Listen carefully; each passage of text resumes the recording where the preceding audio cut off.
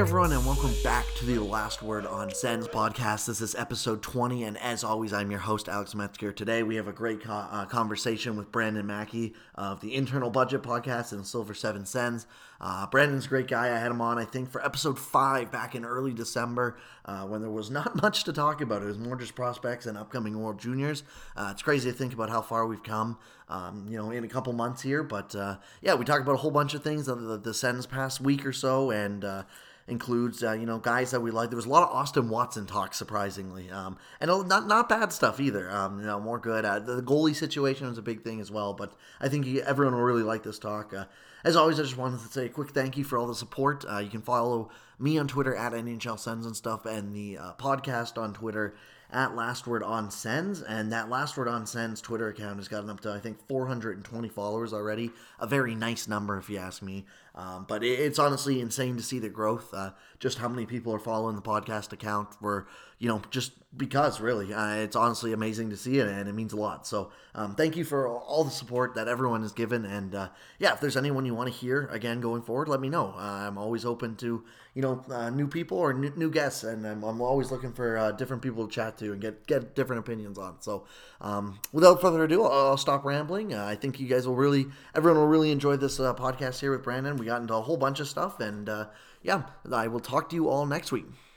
Joining me now, he's a staff writer for Silver Seven Sens. He's also the host of the Internal Budget podcast, Brandon Mackey. Brandon, thank you so much for joining me again. How's it going today, man? Doing well. Thank you for having me back on the show. Yeah, my pleasure. I think last time we were on, it was right as hockey was starting to get going again, but it was the college stuff, I think, is all we really had to talk about. And I promised I'd get you back on when there was actual stuff to talk about. And, finally we're in the swing of things. This has been a rare down week for the Ottawa Senators, where they really they're in their stretch of 5 days off. It feels like every team got a week or two off just throughout this hectic season, but this is kind of Ottawa stretch right now. So they haven't actually played since Wednesday. Obviously, we're recording on a Sunday afternoon, and they have a game tomorrow. But there's still lots to talk about over this past week. I haven't recorded in a week and a half or so. Let's get into the games. We'll kind of combine the two Oilers games together because they were both garbage, frankly. I don't care to spend too much time on either of them. It was funny, last week I was kind of talking about how it felt like this team really didn't have two bad games in a row. I had Chris Stevenson on from TSN, and, our big talking point was it felt like, lately, to start the year, it was just bad game after bad game. But lately it was like they'd have a stinker and then they'd come out and play pretty well the next day. Of course, literally the 2 days after we start recording that podcast, they come out with just two of the worst games I've seen them play in a while. It feels like Edmonton just kind of has their number this year. Yeah, it's kind of weird. And I guess it makes sense when you think about it. And you're talking about the Edmonton Oilers, who have two of, if not the two best hockey players in the world on their team, in Connor McDavid and Leon Draisaitl.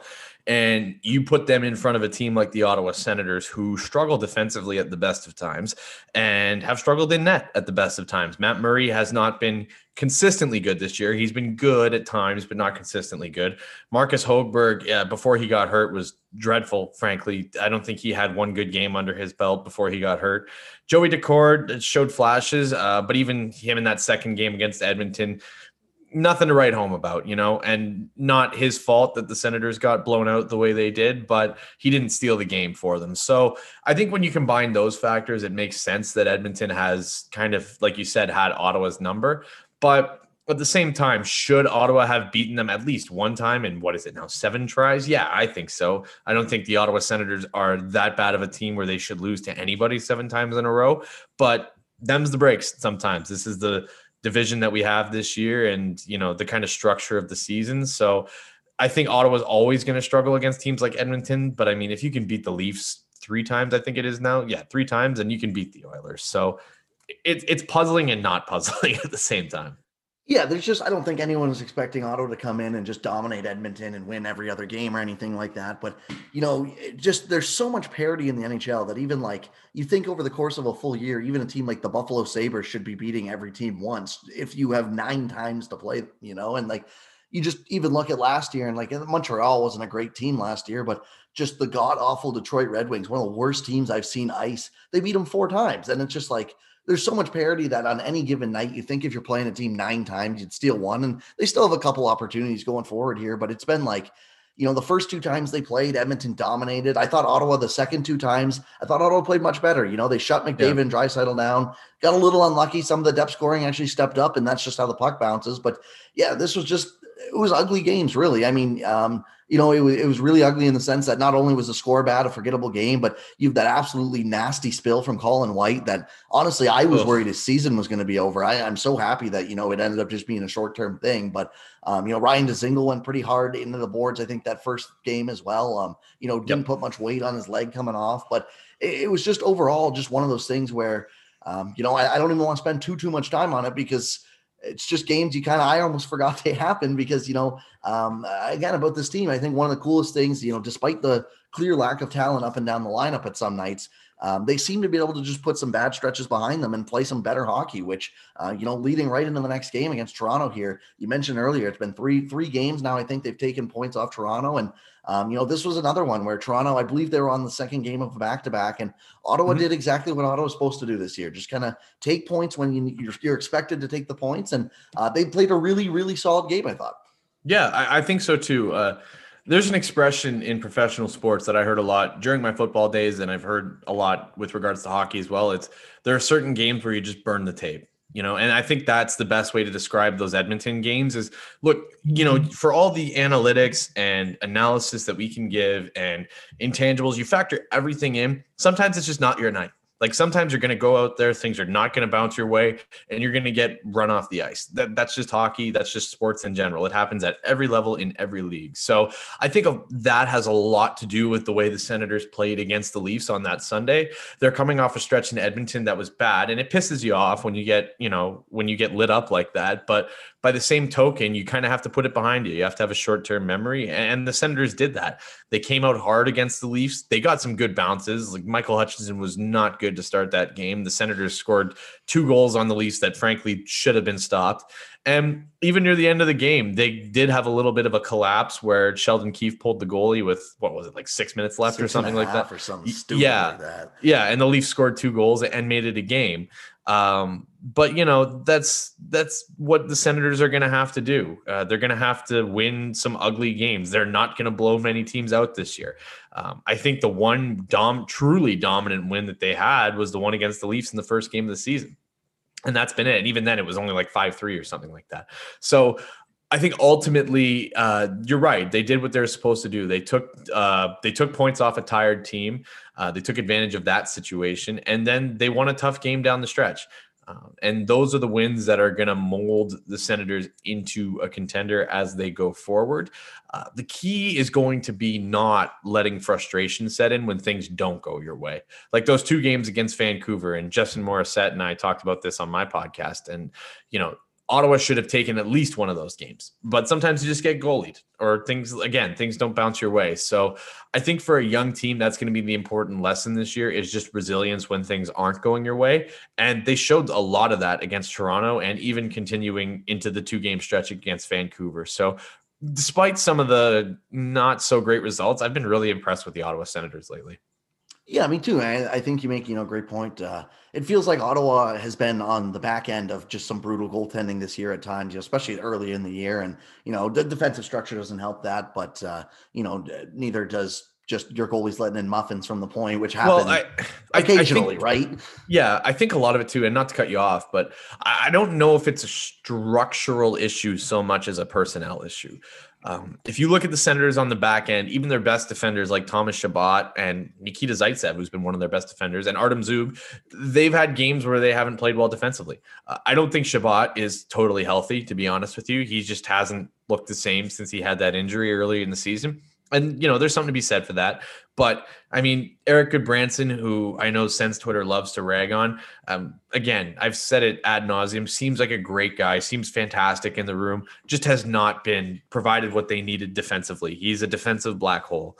If you look at his isolated impact on hockeyviz.com, it is bleak in his own end of the ice. Mike Riley has certainly improved, but even he is not a defensive stalwart. Eric Brandstrom, as good as he's been offensively, has not been good in his own end of the ice. And that's why I'm sure we'll talk about it after, but that's one of the reasons I think being in Belleville right now is probably the best thing for him. And even from there, like who else? Josh Brown, Braden Coburn have not provided what the Senators need defensively. So I think you've seen some good stuff defensively from a lot of their forwards. I think Brady Tkachuk has been fantastic in his own end of the ice. Josh Norris has been really good in his own end. Even Tim Stützle has shown signs of improvement defensively, however small they may be. So I think at a certain point, you just kind of have to point to this roster and go, what you see is what you get. Like you get what you pay for. And in guys like Braden Coburn and Eric Gudbranson, who probably belong on a team's third pairing. If you have those guys playing upwards of 15, 17 minutes a night on a second pairing, you're going to get what you ask for, right? So, not to be too hard on those guys, but I think it is more of a personnel thing than it is a structural thing, For sure, and I would almost go as far to argue that Coburn and Gudbranson probably aren't NHL regulars at this point. I think Gudbranson, I honestly, I think he's a perfect seventh defenseman. You can sub him in on back-to-backs when you need to give a guy a break or whatever. And again, if he's playing third pair minutes, it's probably not as bad. But we've just seen so many times where the decision making, the foot speed, it's just not quite there anymore. And I think that's kind of why the narrative has changed from Ottawa, where despite all those, what you said, I think it's all valid points. There was still just some times early in the year where Matt Murray would just let an absolute muffin from the point go in. And it's like, okay, I get the defense is bad in front of you, but you got to have that one. And, lately I think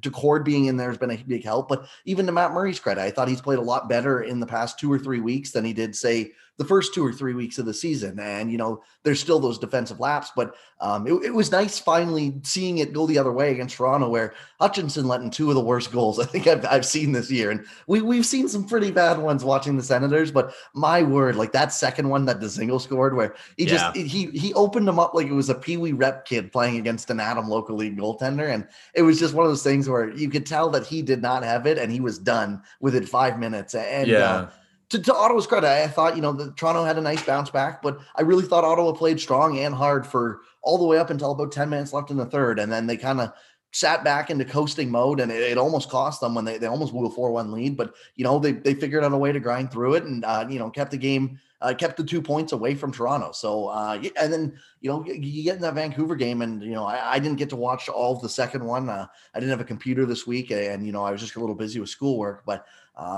I thought those were, what I got to watch, especially that first game, and the second game seemed like it was pretty similar. Those were 2 of the more entertaining games of the season, especially as a loss. I think, you nailed it perfectly, where Ottawa probably should have had at least one, if not both of the games in the bag. The fact that they came out with 2 of 4 points and both were overtime losses is disappointing. But, if they're going to lose, I will take them losing games like that all year, because it's way better than getting your doors kicked in 7-1. Yeah, and I think a lot of people are dissatisfied with the idea of moral victories in professional sports. But when you're a team like the Ottawa Senators, who is just starting to build the foundation of this competitive team, you kind of have to take those games. I think personally, 2 points in a set of 2 games against a team like the Vancouver Canucks, I think that's fine. I don't think there's anything wrong with that. I know there are going to be people who disagree, and they're going to want the Senators to at least take one of those games. I understand that. I mean, realistically, in that second game when Evgeny Dadonov went offside, it's probably the game right there. You got Thomas Chabot on one side, Evgeny Dadonov on the other. As good as Thatcher Demko was playing, I liked Ottawa's chances in that situation. That said, when you have this team, how many did they lose? Like 9 in a row to start at the beginning of the season? I think 2 overtime losses in a row on home ice, not the end of the world. And all things considered, people can get pissed off all they want. The Senators were on their 3rd goaltender and then their 4th. As good as Joey Decord and Philip Gustafsson are, those are probably not guys who should be thrust into starting NHL roles right now. I don't think that's unfair to say. It's not a knock on them. It's just the reality of the fact that Decord's really only had the one big season in Belleville. Gustafsson, it was his first NHL game. It's just not a fair spot to be putting those guys in. And again, I know we'll probably talk about Anton Forsberg in a bit, but I think that's going to be a huge claim for the Sens, regardless of how well he plays. But I think ultimately, as disappointing as it is to not get a win in 2 of those games, and as frustrating as it is to have not beaten Vancouver this year, I'm taking, 2 overtime points at home in 2 games. I'm taking that all day. Yeah, and I think to me, the biggest thing for this team this year is I really don't care about the points, if I'm being honest. I mean, obviously you want to win more than you want to lose. That's goes without saying, but at the end of the day, this is another rebuilding year. You want to see progress from your young guys, but if you end up in that bottom 3 spot and get another chance at a top 3 pick or top 5 pick or whatever, perfect. Yeah. As long as your young guys are growing, that's the ideal year. And when things like this happen, I'm okay with it because again, like there's so much of a difference in getting your doors blown off by 7-1 by the Oilers, where you just were never in it, or you could just absolutely dominated at 5-on-5 all game. Both of these games, Ottawa dominated at 5-on-5. The possession, the expected goals, just watching them, you could tell they looked like the better team for 2 nights out there. And I mean, Vancouver was missing Pettersson, which is a big loss for them, obviously. But Yeah. They Ottawa still took advantage of that, and that's just kind of what I want to see this year. If the wins will come if you keep playing like that. And that's the most important thing to me when, you're doing the steps right that will lead to wins, not just now, but in the future. And, that's why I think, again, yeah, it's tough to sell moral victories to guys who are making millions and millions of dollars. But at the same time, that's kind of where this team is. And I think anyone who came in with different expectations in the year were just probably misguided if you expected this team to be any better than that. Right? And look, like wins are important because if you want guys to buy into a culture and a system that you're trying to build, you have to show them results. And that was a big problem, I think, with Guy Boucher's system by the end, was the team was not winning games. It was not working. And then that's how a coach loses a room. So I think for the Sens, if you want these young cats to buy into their coach's system, into their GM's roster construction, and if you want them to stay longer term, there's a little player named Brady Tkachuk who needs a new contract at the end of the year. You need to win games and you need to show them that this is trending in a positive direction, especially a player like Brady, who any team in the National Hockey League will take him. Like, I wouldn't be surprised if this gets drawn out that he gets an offer sheet or 2. Like, it really would not shock me, even in a COVID year. So ultimately, I think winning is important to a degree. But like you said, you want to see progress. Drake Batherson is a prime example of that. That's a guy who went from a fringe NHLer last year to a bona fide top 6 forward this year. Tim Stützle, for all his struggles defensively, is producing at a rate probably only in the same ballpark as Kirill Kaprizov in terms of rookies this year. Or rookies, I say with air quotes regarding Kaprizov. But yeah, I mean, I think it's the best you can hope for. I think the young players are taking steps.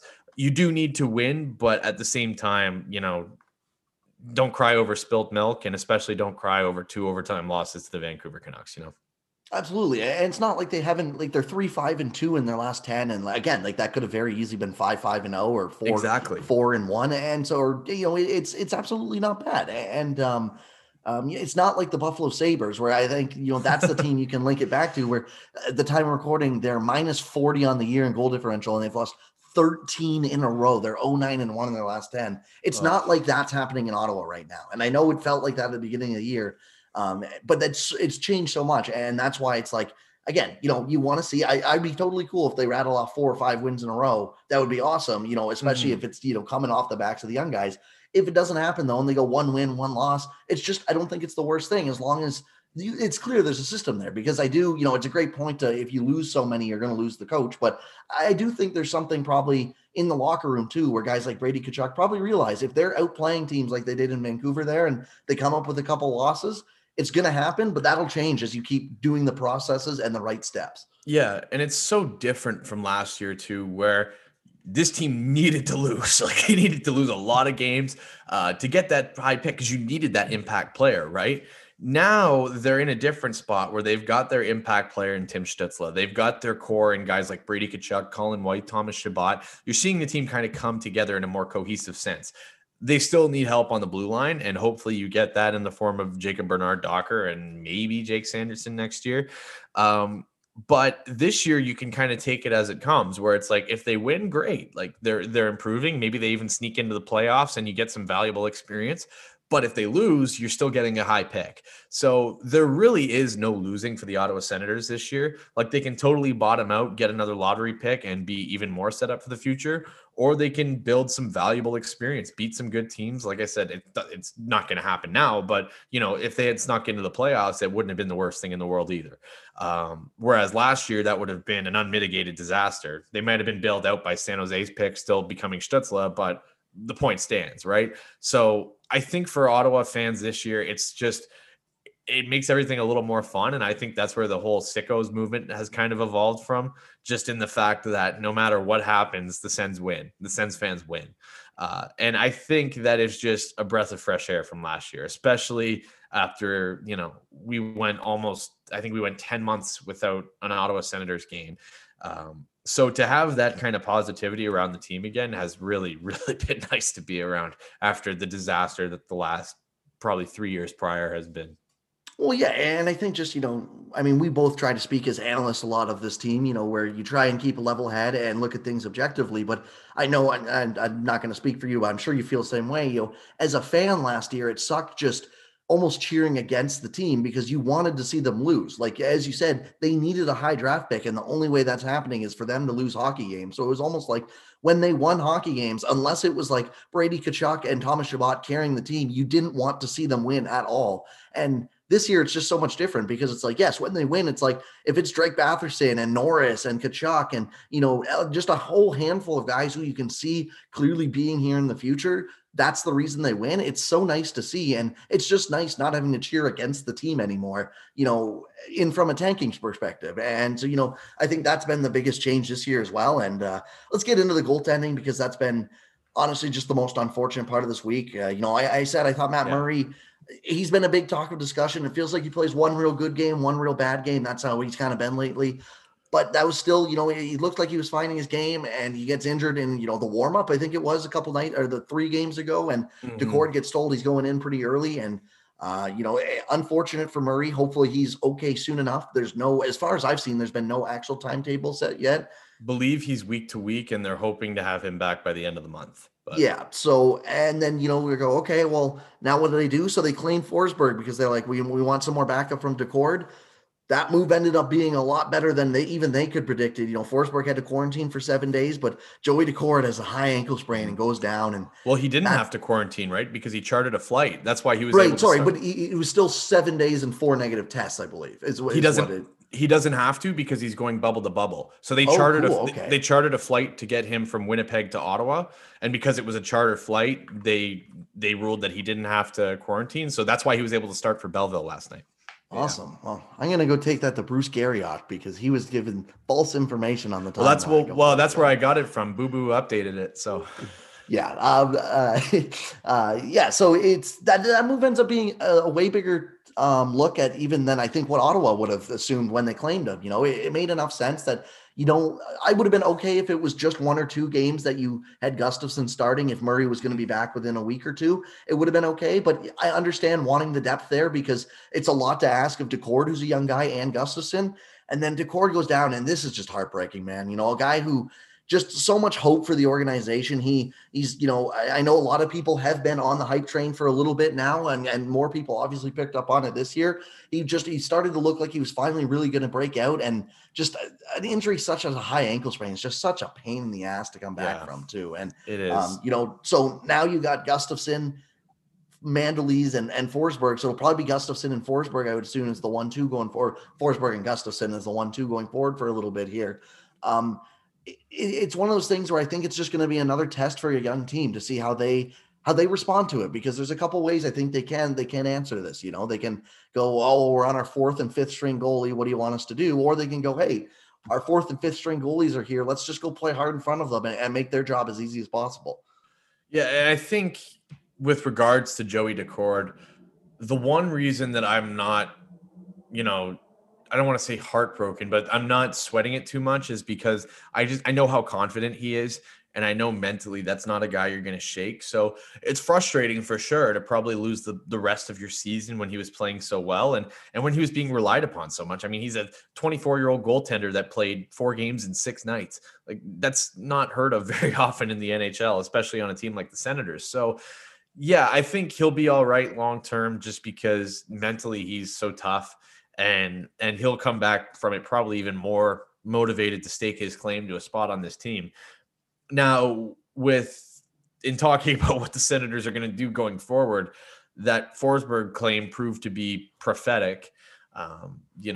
Just with the happenstance and the bad luck of Decord going down, I think it's going to be interesting to see. I think you're right. I think if you knew Matt Murray was going to be back by the end of say next week, then you'd probably give Gustafsson a couple games, see what he can do. Maybe even just give him one.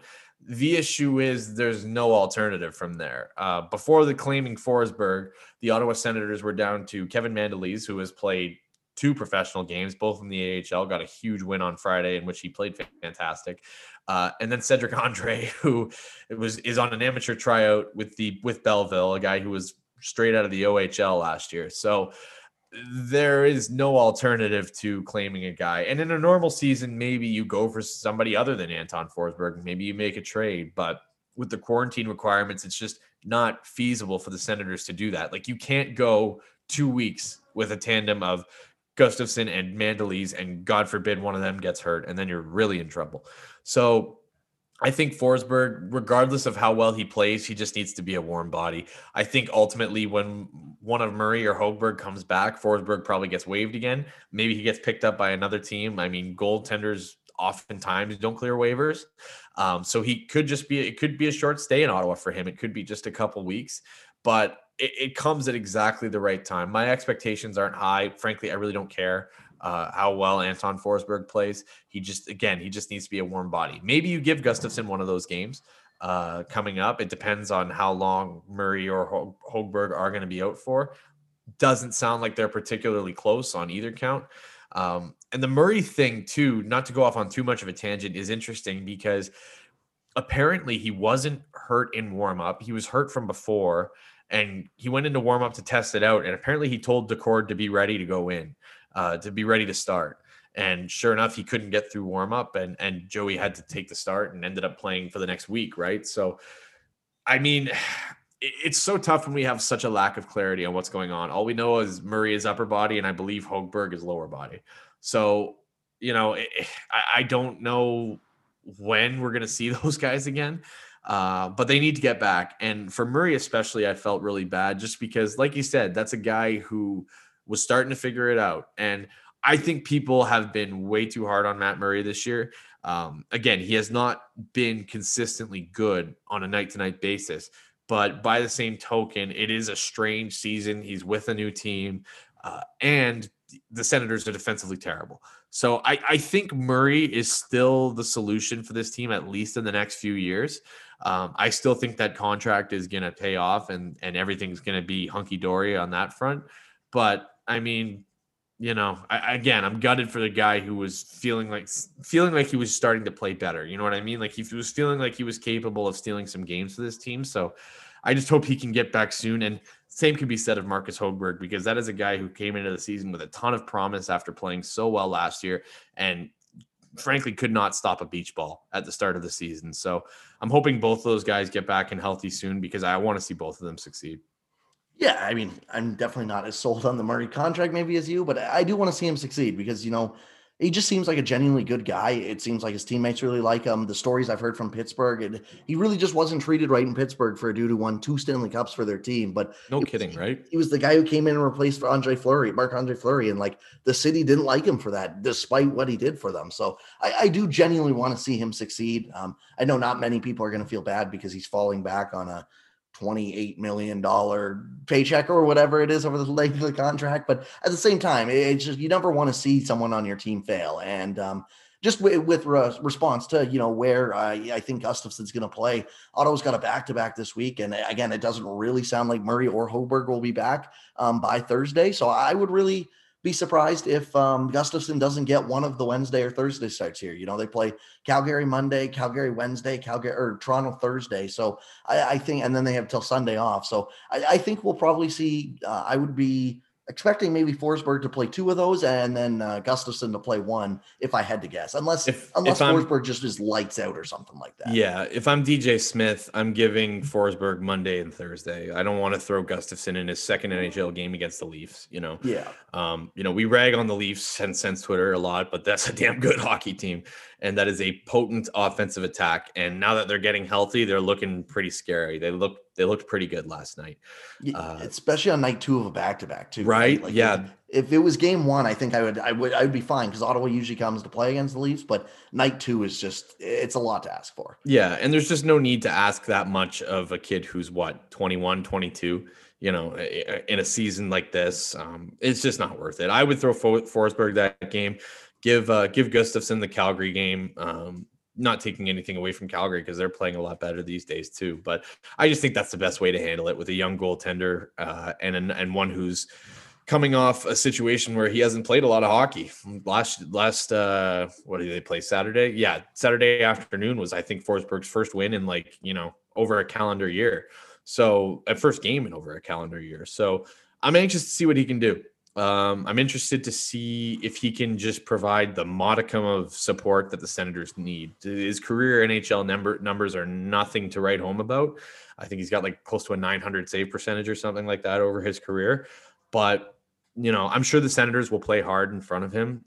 They've shown that they're able to do that with the likes of Decord and guys having to come in a relief role. But yeah, I mean, with a young goalie, I don't see any reason to play it any other way than that. I mean, why would you throw Gustafsson in against Toronto on a Thursday night? And is Ottawa in Toronto for that game? No, they're both at home. It looks like okay. Well, that's better at least. But I mean, yeah, I'm giving Forsberg the Toronto game. If you get lit up, who cares? Don't have Gustafsson get shelled in that game. Yeah, I would agree. Off topic, is there any reason that this Wednesday game starts at 5 p.m. and not 7? It's a 5 p.m. start according to Google here, and I don't understand why. They're playing Calgary. My God, I wonder if Calgary fans got to be pissed about that. Yeah, that's an afternoon game on a Wednesday. Yeah, it'd be like a 3 p.m. or 2 p.m. start. At 3 p.m. I think, but it's not a holiday that I can, unless it's a holiday in Calgary. But no, it's not here.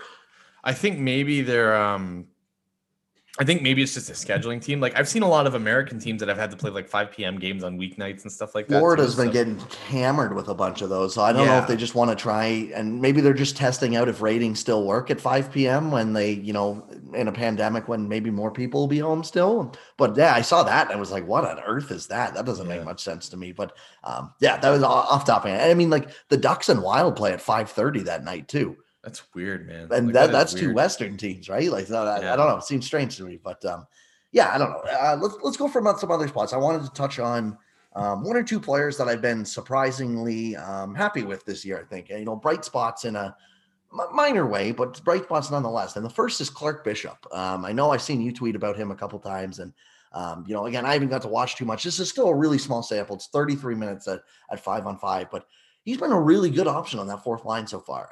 He's leading the team forwards in Corsi for percentage and expected goals. He's at a 75% expected goals rate right now, which is obviously way unsustainable, short sample and whatever. But the fact of the matter is, in his 4-game samples, he has looked like a very useful option on the fourth line that can provide a bit of a spark, go out and just not get killed when he's out there. And, maybe even play a little bit above average. And I think that's really cool considering we had no idea if we were getting anything from him. I think a lot of it has to do with just the injection of speed that he brings to the fourth line. He's very fleet of foot. He can move. And that's something that Ottawa has struggled to find on their fourth line this year. When you're putting Artem Anisimov out there, you're just not going to get a lot in the way of speed up the middle. Even Austin Watson is a guy who's played really well in his role, but is not particularly quick. So when you create this fourth line that I think is really well structured, because you have a good genesis of grit and skill, which is what a fourth line should be. It should be able to provide secondary scoring when it can, but ultimately it's just to be responsible and not get caved in. So when you have Bishop out there with Dzingel, I think that creates a really good tandem in the sense that both guys have a little bit of skill. Both guys can move. Dzingel's the shooter of the line. He can score goals, as we've seen. He's already scored a few goals in Ottawa since coming back here via trade. So I think Bishop just brings that. He brings that little bit of energy, that little bit of boost. You can throw him out there late in the game and he's still going to be fresh. And, even if things don't go well, Austin Watson will block a shot with his throat and you'll be all right. So I think that's the biggest thing. I think his speed is what makes him an impact player. And obviously his numbers are inflated and they're not sustainable, but I think ultimately he'll be a good contributor for this team, for however long he's on that fourth line, right? Yeah, I mean, I think at this point, anything on your fourth line that's just around 50% is all you really want to ask for. I think, you see the good teams built out. I know we talk a lot about depth, but if you look at any Stanley Cup winning team, it's the big guys carry the load, and the way that, they get by is the fourth line's chipping a goal here or there, but usually they just play not to lose. And I don't mean that in terms of like they're just getting shelled defensively, but they play 50% possession hockey. They get a chance here or there. They don't let too much up. They get off the ice and they let the big guys do the work. And that's I'm not sure if that's what Bishop's role will be long term, but even just the fact that he's been able to do that in a short thing is just so refreshing because as you said, his speed, and I know Cedric Paquette got ragged on a lot, but it's not like he was very fleet of foot either in terms of just burning guys up the ice. So it's been nice to see. And Austin Watson was the other guy I wanted to bring up. Still not sold on the trade. I don't know if that's necessarily the guy you give up a pick for. That being said, I don't have any complaints with what he's done on the fourth line. I think there's been way bigger issues on this team so far this year, and that's all you can really ask for. His underlying numbers are fine. He's evolving hockey. His goals above replacement have been really good. I think he was like 30th among all forwards in the league, and his defensive goals above replacement are like third among all forwards in the league, which, like, again, I think that is a little out of proportion, but just it goes to show that he is playing responsible enough defensively. And I don't think you should ask too much more to your fourth line. So, like, if you have guys like Bishop, Watson, Dzingel, and that's your fourth line, I'm quite okay with that, Yeah, I'm in the same boat.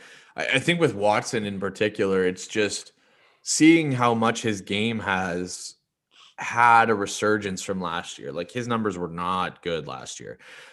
So as far as the trade goes, I liked it from the beginning. I still like it. I think it's just because if you look at the Senators' right wing situation at the time, it was bleak. Like, they had no depth. It was Connor Brown and Drake Batherson, and I believe they made that trade before they signed Dadonov, or it was around the same day or two. It was right around the week. Yeah, so it was around the same time. So within a few days, the Ottawa Senators had totally fixed their situation on the right wing.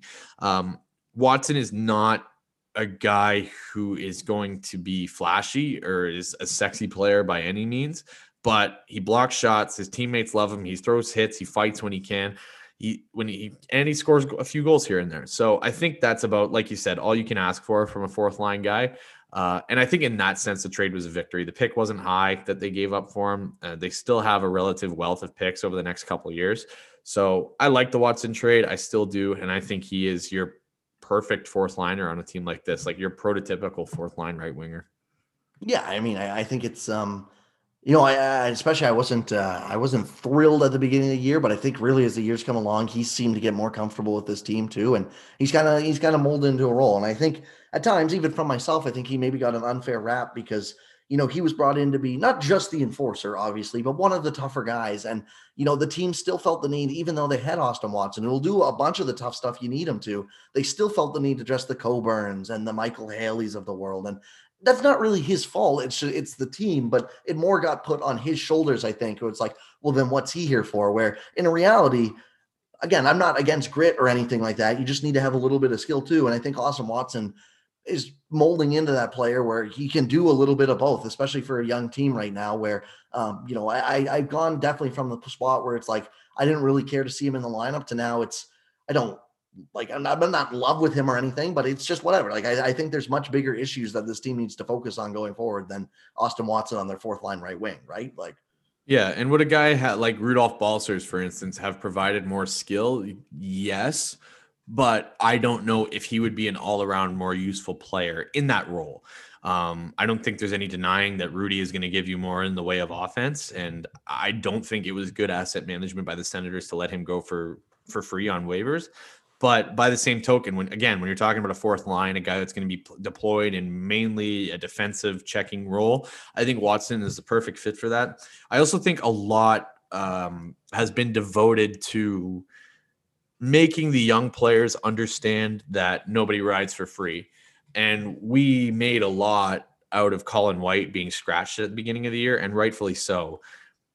I'm not convinced that had more to do with Colin White than it did the rest of the team. Like, I think Colin White was used as an example of a guy that's been there for a while and said, hey, listen, if you're not giving us your best, you're not going to play. It doesn't matter who you are. Was that the right thing to do? I don't know. I'm not in that room. I don't know how it was received, and I don't know how it affected Colin White. Colin White's having a fantastic season. Maybe he would have come out and done that anyway, or maybe that stretch of sitting in the press box was the kick in the ass he needed to produce. So we'll see. But I think Watson is a guy that you can build a culture around too.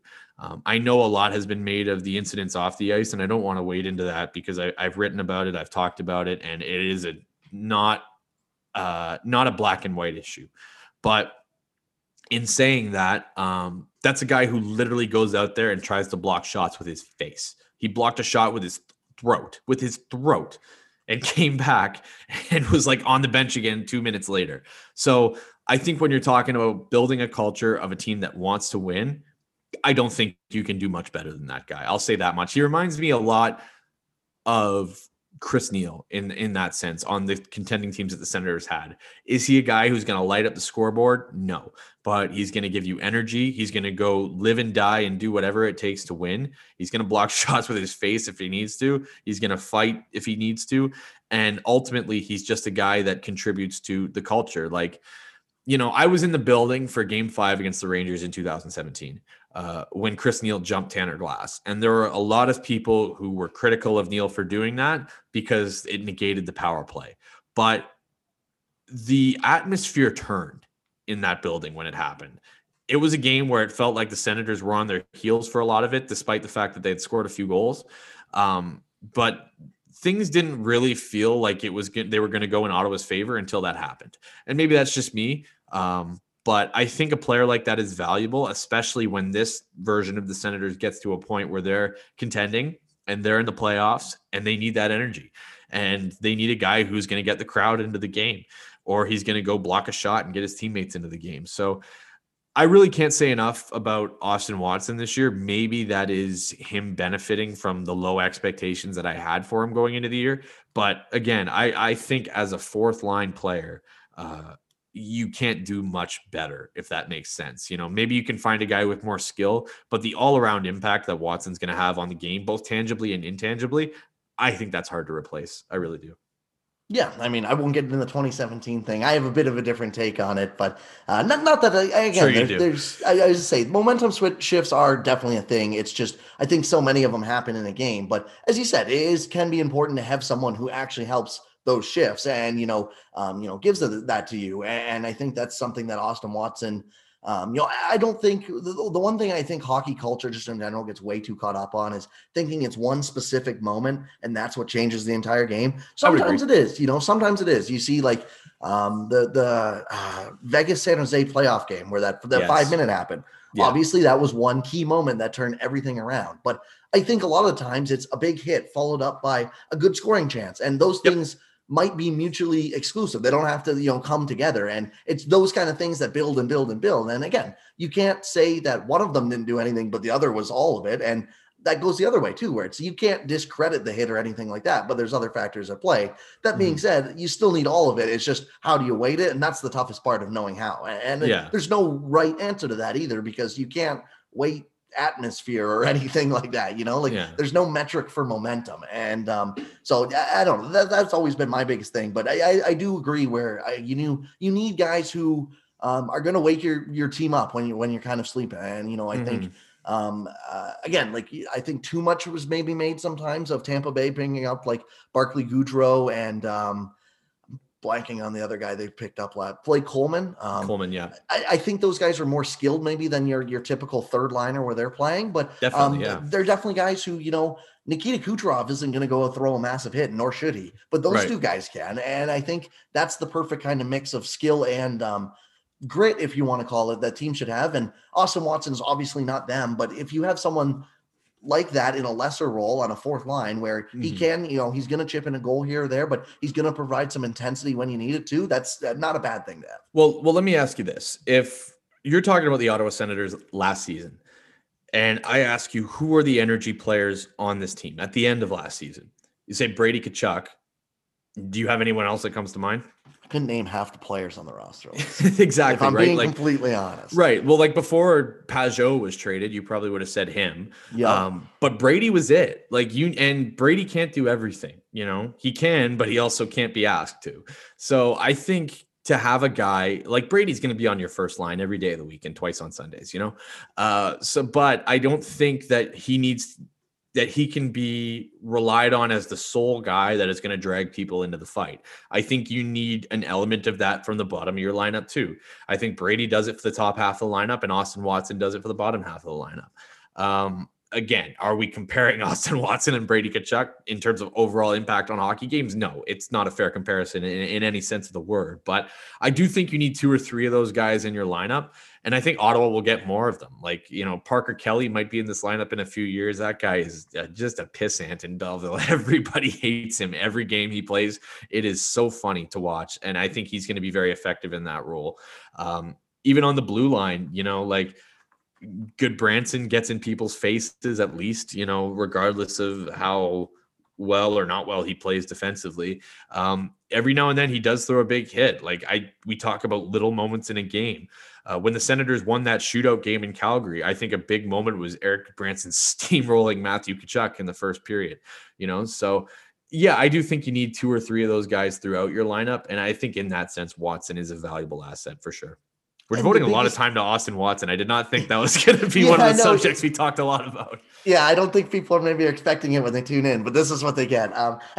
Quickly, we'll move on after this. But the one thing I wanted to give Watson credit for too is there's an ability to draw your team into the fight without actually taking a penalty, because I think that is one of the biggest skills that it's just so hard to get in the NHL, where you see some guys who will draw your team into the fight, but you're taking a 2-minute roughing call, which takes them right out of the fight because you need a big PK then or anything like that. Where Brady's that way too, right? Brady does a lot of the same thing. Yeah. And Brady, I think that's been one of my biggest criticisms where, I think it's just, he's going to learn too. It's just, you got to learn what you can and can't get away with. But to Watson's credit, he doesn't draw a ton of penalties, but he doesn't take many at all. And for how big of an agitator he is, that's a very big skill to have. So for sure. I got 2 more things really that I wanted to touch on here. One, we kind of touched about me and you on Twitter a lot, but I wanted to just talk about it on the podcast too. And that's Evgeny Dadonov and his play this year. This maybe would have been more entertaining for the listener if I had someone else on this week who didn't agree with me on a lot of this stuff, but I still think it's good, because I do think that a large amount of the fan base has kind of started to turn on Dadonov. So I think having someone else on here who is at least somewhat on my side about, how he's played this year is good. And, we've given our thoughts on it a lot on Twitter, if anyone sees us online, but basically, yes, Dadonov needs to be better. 9 goals and 2 assists is, 11 points in 33 games. You want a little more production, but the biggest question comes down to, is it his problem? Is it bad luck? Is it line mates? Is it a little bit of both? And that's where I kind of fall. I think it's, I think, yes, he could obviously, you want to see him shoot a little more. You want to see him be a little more dangerous. That being said, I think he's just been genuinely unlucky at times this year, and playing him with like a Tkachuk and a Norris for a long stretch of time, I really want to see that as well. Me too. Or even a Tkachuk and a Colin White, right? Like just guys that can get him the puck, and all he has to do is get into good positions and rip some shots from the high slot. I think I disagree with a lot of the assessments I've seen of Evgeny Dadonov this year. Like people said he's slow. I don't see that at all. He chased down in the last game against Vancouver. He chased down a puck in the corner, threw a nice hit on the defender in the corner, and generated a turnover. I don't think this is a guy just collecting a paycheck. I think he is actively trying to contribute. I think he himself is probably frustrated with some of the lack of production he's had. And I think people had some of the wrong expectations of him too. They see a 70-point guy coming from Florida and they expect him to be a line driver, but that's not Dadonov. Dadonov is a guy who I would equate to probably a more skilled Mike Hoffman, in the sense that he is made better by the players around him. So if you put Dadonov with Sasha Barkov and Jonathan Huberdeau, you're going to get a lot of production from him. But if you put him with Nick Paul and Chris Tierney, and no disrespect to either of those guys because they're good in their roles, you're not going to get a lot of points out of Dadonov because he's not playing with high skill offensive players.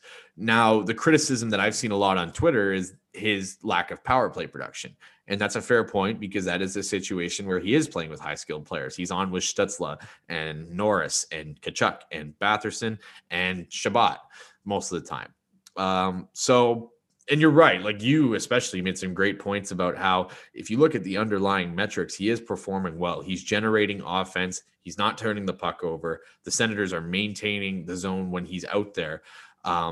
Some of it is just bad shooting luck. Like some of it is, or him not shooting enough. I think that would probably be my biggest criticism is I want to see him rip some bombs from the high circle, and I think he's in the perfect position to do that. With Shabbat feeding him the puck or with Stützle feeding him the puck. But I don't think it is totally unfair to criticize him. That said, I do think we also have to factor in what the Ottawa Senators power play looks like this year. It's the 26th ranked power play in the league. Like there aren't a lot of guys who are producing a ton of points on the power play. Batherson and Stützle and Tkachuk are about your only three. You don't see that on contending teams, like those are guys who you expect to produce on the power play. Batherson admittedly has exceeded my expectations in that regard. But I think it's coming for Dadonov. And I think people do need to be patient. Like saying they're done with Dadonov. Like, are you kidding me? It's been like 30 games. Like, give me a break. So I think as the Senators get better, and as he carves out a role where he's getting more ice time with Brady Tkachuk, like I really want to see that. I really want to see him play with Brady Tkachuk, or even with Stützle. Like get him with Stützle and Norris. Like see guys that can get him the puck. That's not going to be an amazing defensive line, but it's going to be a line that generates scoring chances. So I think some of that is on DJ Smith to kind of get him surrounded with better line mates. But I also think people do need to relax. And I know folks get upset at me when I tell them to relax. But I mean, it worked with Colin White last year. I wrote a whole article about why Colin White's going to be fine and everyone needs to chill out. And so far that has me looking like a bit of a Nostradamus, if you will. So I think with Dadonov, there's a lot of things at play, like you mentioned. But I also think that people need to kind of take a breath about it. And as the team improves and as he's surrounded with better line mates, we're going to see more from Evgeny Dadonov. I don't think he's done or he's washed in any sense of the word. No, and I think the couple of things, there's a couple of things that I think really frustrate me when I see the conversation around Dadonov, especially. And like one, you said, you mentioned how you saw people say they're done with him, and I've seen people just begging that Seattle takes him in the expansion draft. I'm going, what? Like, why? And I'm protecting him as one of my forwards in the I would too. And if you lose him, it's not the end of the world, but I'd rather have him than not have him. And the other thing is, I feel like people forget what his contract is. He's not making $7.5-8 million. No. They signed him for 3 years at $5 million a year. And even if, this year, I think at the time that I was, talking to you about it, he had 11 points in 33 games, which again, not ideal. That's still a 28-point pace. I think 22 goal pace. If you get 22 goals for a guy who's making $5 million, you're probably not complaining about that too often, right? Especially in a year where you're finishing last place in the division, exactly. Right? And so, that's been the biggest thing with me is I feel like people act as if, because it was one of the richer contracts they gave it out in free agency, but that's because the team doesn't spend. It's not because he got a boatload of money, right? And I think they finally spend, and now people are mad at them for spending, right? Like exactly. It's nonsensical. No, it doesn't make any sense. And I think you make a great point with where he came from, Florida. I don't think people realize that he played 99% of his minutes with Jonathan Huberdeau and Barkov, and Barkov has been the most underrated guy for 5 years to the point where I don't think he's underrated. Everyone just realizes he's a top 10, top 15 center in the league. Yeah. Jonathan Huberdeau, I think people probably underrate. He is like a top 5, top 10 winger in the league, and not many people notice that. But he played all of his minutes with them. So yeah, he was the trigger guy for them, and he didn't have to drive his line or anything. And so anyone who expected him to be a 70-point guy was just going to be sadly disappointed no matter what, right? Yeah. I could score 60 points on that Panthers line. Exactly. You know what I mean? You throw me in front of the net and let them do all the work. I'll go tap some in. It's not like Dadonov just did that. He has a great shot, and I do want to see him use it more. And the other thing I think I think people would be looking at this different is, and this is just bad luck in my opinion. I don't think it's Evgeny Dadonov's fault. He has 2 assists. I would say that's probably more his teammate just can't finish, or it's just been bad luck. Whereas if he has, say, 5 more assists, which I don't think would be that unrealistic, say he gets a couple more on the power play, a couple more just random ones at 5-on-5, well, Yep. suddenly he's at what, 9 goals and 6 assists. So he's at 15 points in 33 games. And that's, 38-point pace. And now suddenly people are going, oh, yeah, it's a little disappointing, but what can you do? And that's just the difference that literally like 4 or 5 unlucky or lucky bounces can make in a year. And to me, if that's the biggest difference between get this guy off my team and, oh, this guy's been a little disappointing, but pretty good, I think he's probably closer to the pretty good side of things than he is the getting him off my team thing, right? Like, yeah, again, passing the puck to Barkov and Huberdeau is very different than passing the puck to Tierney or Nick Paul. You're just not getting the same level of offensive skill there. So I do think he needs to play up in the lineup. Like, that's one thing I've been a little frustrated by, is seeing Chris Tierney and Connor Brown with Brady Tkachuk. Like, I don't understand what. And again, I like DJ Smith. I have not, had gripes about much of what he's done over the past 2 years, but I don't know what you're expecting to get out of that line. I think if you want Tkachuk to get those guys going, okay, but you're doing so at the expense of Brady. Like, Tierney and Connor Brown this year might be the worst finishers on the team. I don't think there's, like, how many breakaways has Connor Brown had this year? Like, it's become a meme at this point. And Tierney, as good as he is in his role, he's never been an offensive dynamo. And to me, if you put Brady Tkachuk with skilled players that can put the puck in the net or get him the puck at the net front, good things are going to happen. We've seen it on the power play, like Stützle with that just ungodly pass to him into the Edmonton crease for that tap-in goal. Like, that's what you want to see with Brady Tkachuk. I think if you get Tkachuk with guys like Colin White, who are going to be responsible defensively, but can also move the puck. Like, Colin White's a good two-way center. And then get Dadonov on that line to just sit, like we said, in the high slot and rip bombs from, I think you're going to get good results from that. So that is something I want to see going forward. Or maybe even Tkachuk, Norris, and Dadonov, like, just something. Get him with some skilled players that are complementary to his game. And I think you'll get results. But for now, it is a little bit frustrating to see how he's being deployed at 5-on-5 at least.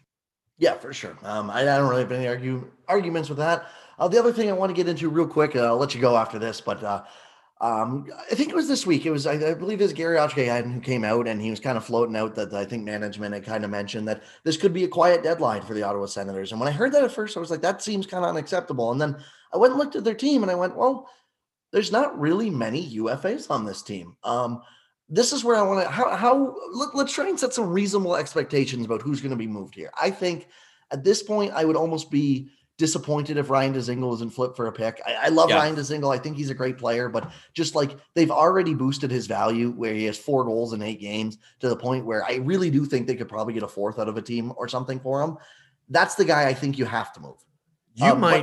Sorry, go ahead. I was just going to say after that, I don't know if there's any names that I feel like guaranteed will move.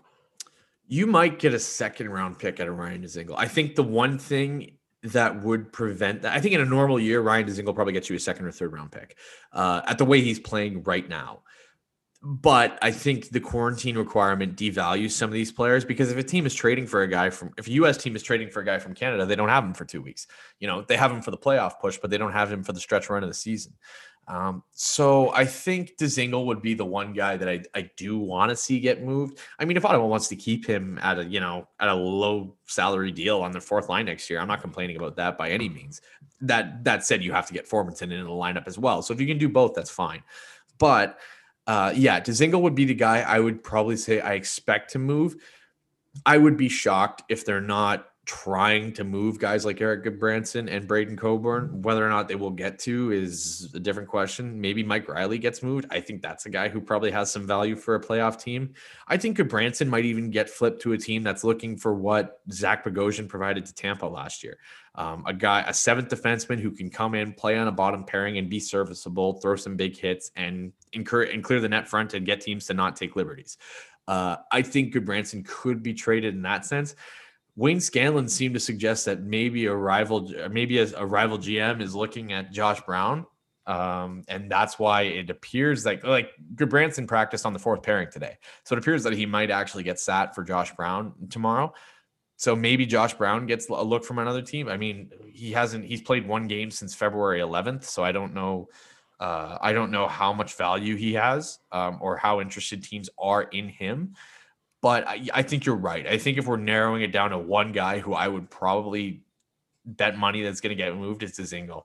The rest, in a normal year, I would say guys like Riley and guys like maybe even, and probably guys like even Gudbranson get moved.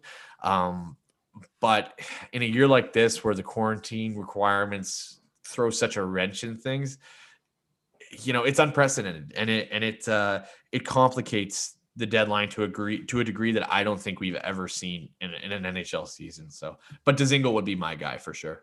I would also say I think Ottawa is in the favorable position of they're selling, not buying, and the quarantine rules are nowhere near as restrictive for the States. Like if you get on a private charter, it's like 3 days for most places that you go, which is just that kind of tells you how the States are handling COVID. But just from a purely business perspective side of things, it's not the 14 days like it is here in Canada. So it's a lot easier, I think. And yeah, if I'm the GM, I'm trying to sell every UFA I have. I think some smart team would really be smart to pick up Mike Riley for their third pair. I think he's really turned into a guy where he's going to have a lot of mistakes, but he does a lot of the small things right. And if you can get him for, like, I would be asking for a third or fourth round pick. I think a team might be able to get him for a fifth or sixth. And again, if I'm Ottawa, he's basically found goods. I would flip him for that. But I really do think a smart team would pick up Mike Riley and, see some success from that. I would be trying to sell Erik Gudbranson too. I know there's already been some rumors they might want to bring him back for next year. Not happening. I don't see how you can justify it. I'm sorry. I don't. They said the same thing about Ron Hainsey last year. I don't buy it. I don't think, for all the crap that we give the Senators about not listening to analytics and whatever, I think they know what they have in Erik Gudbranson, and I don't think that's a guy they're bringing in long term. I really don't. The thing about Ron Hainsey too, that at this point, man, and that's why I hope they don't do the same with Gudbranson, is that's why I was so disappointed they didn't sell him last year. Like, I don't think Andy could. Andy Green was going for a second round pick. And again, that's Lou Lamoriello. But I was shocked that no team wanted Ron Hainsey for even like a fifth or something like that. And I know sometimes it's like, well, what's the actual value on that? But if it's the difference between 20 games of Gudbranson, which I don't think it brings you that much value. And maybe they just see it differently with the locker room, and that's fine, versus a low pick. Like, I'm okay swinging with the low pick. But I think with Josh Brown, I would be pleasantly surprised if they could move him. I think the second year on his contract might be the biggest takeaway from Josh Brown, although maybe team looks at that as, we think he's got more in the tank, and 1.2 is really cheap for what we think he can provide. So we'll see. Brandon, thank you so much for joining me today. Plug some stuff. Where can people find you and your work? Thanks for having me, man. Always a pleasure to talk to you. You can find me on Twitter at Brandon Mackey _ written works at silver7sens.com. And the podcast is called Internal Budget. New episodes every week, most of the time, depending on how I'm feeling. Thanks for having me, Alex.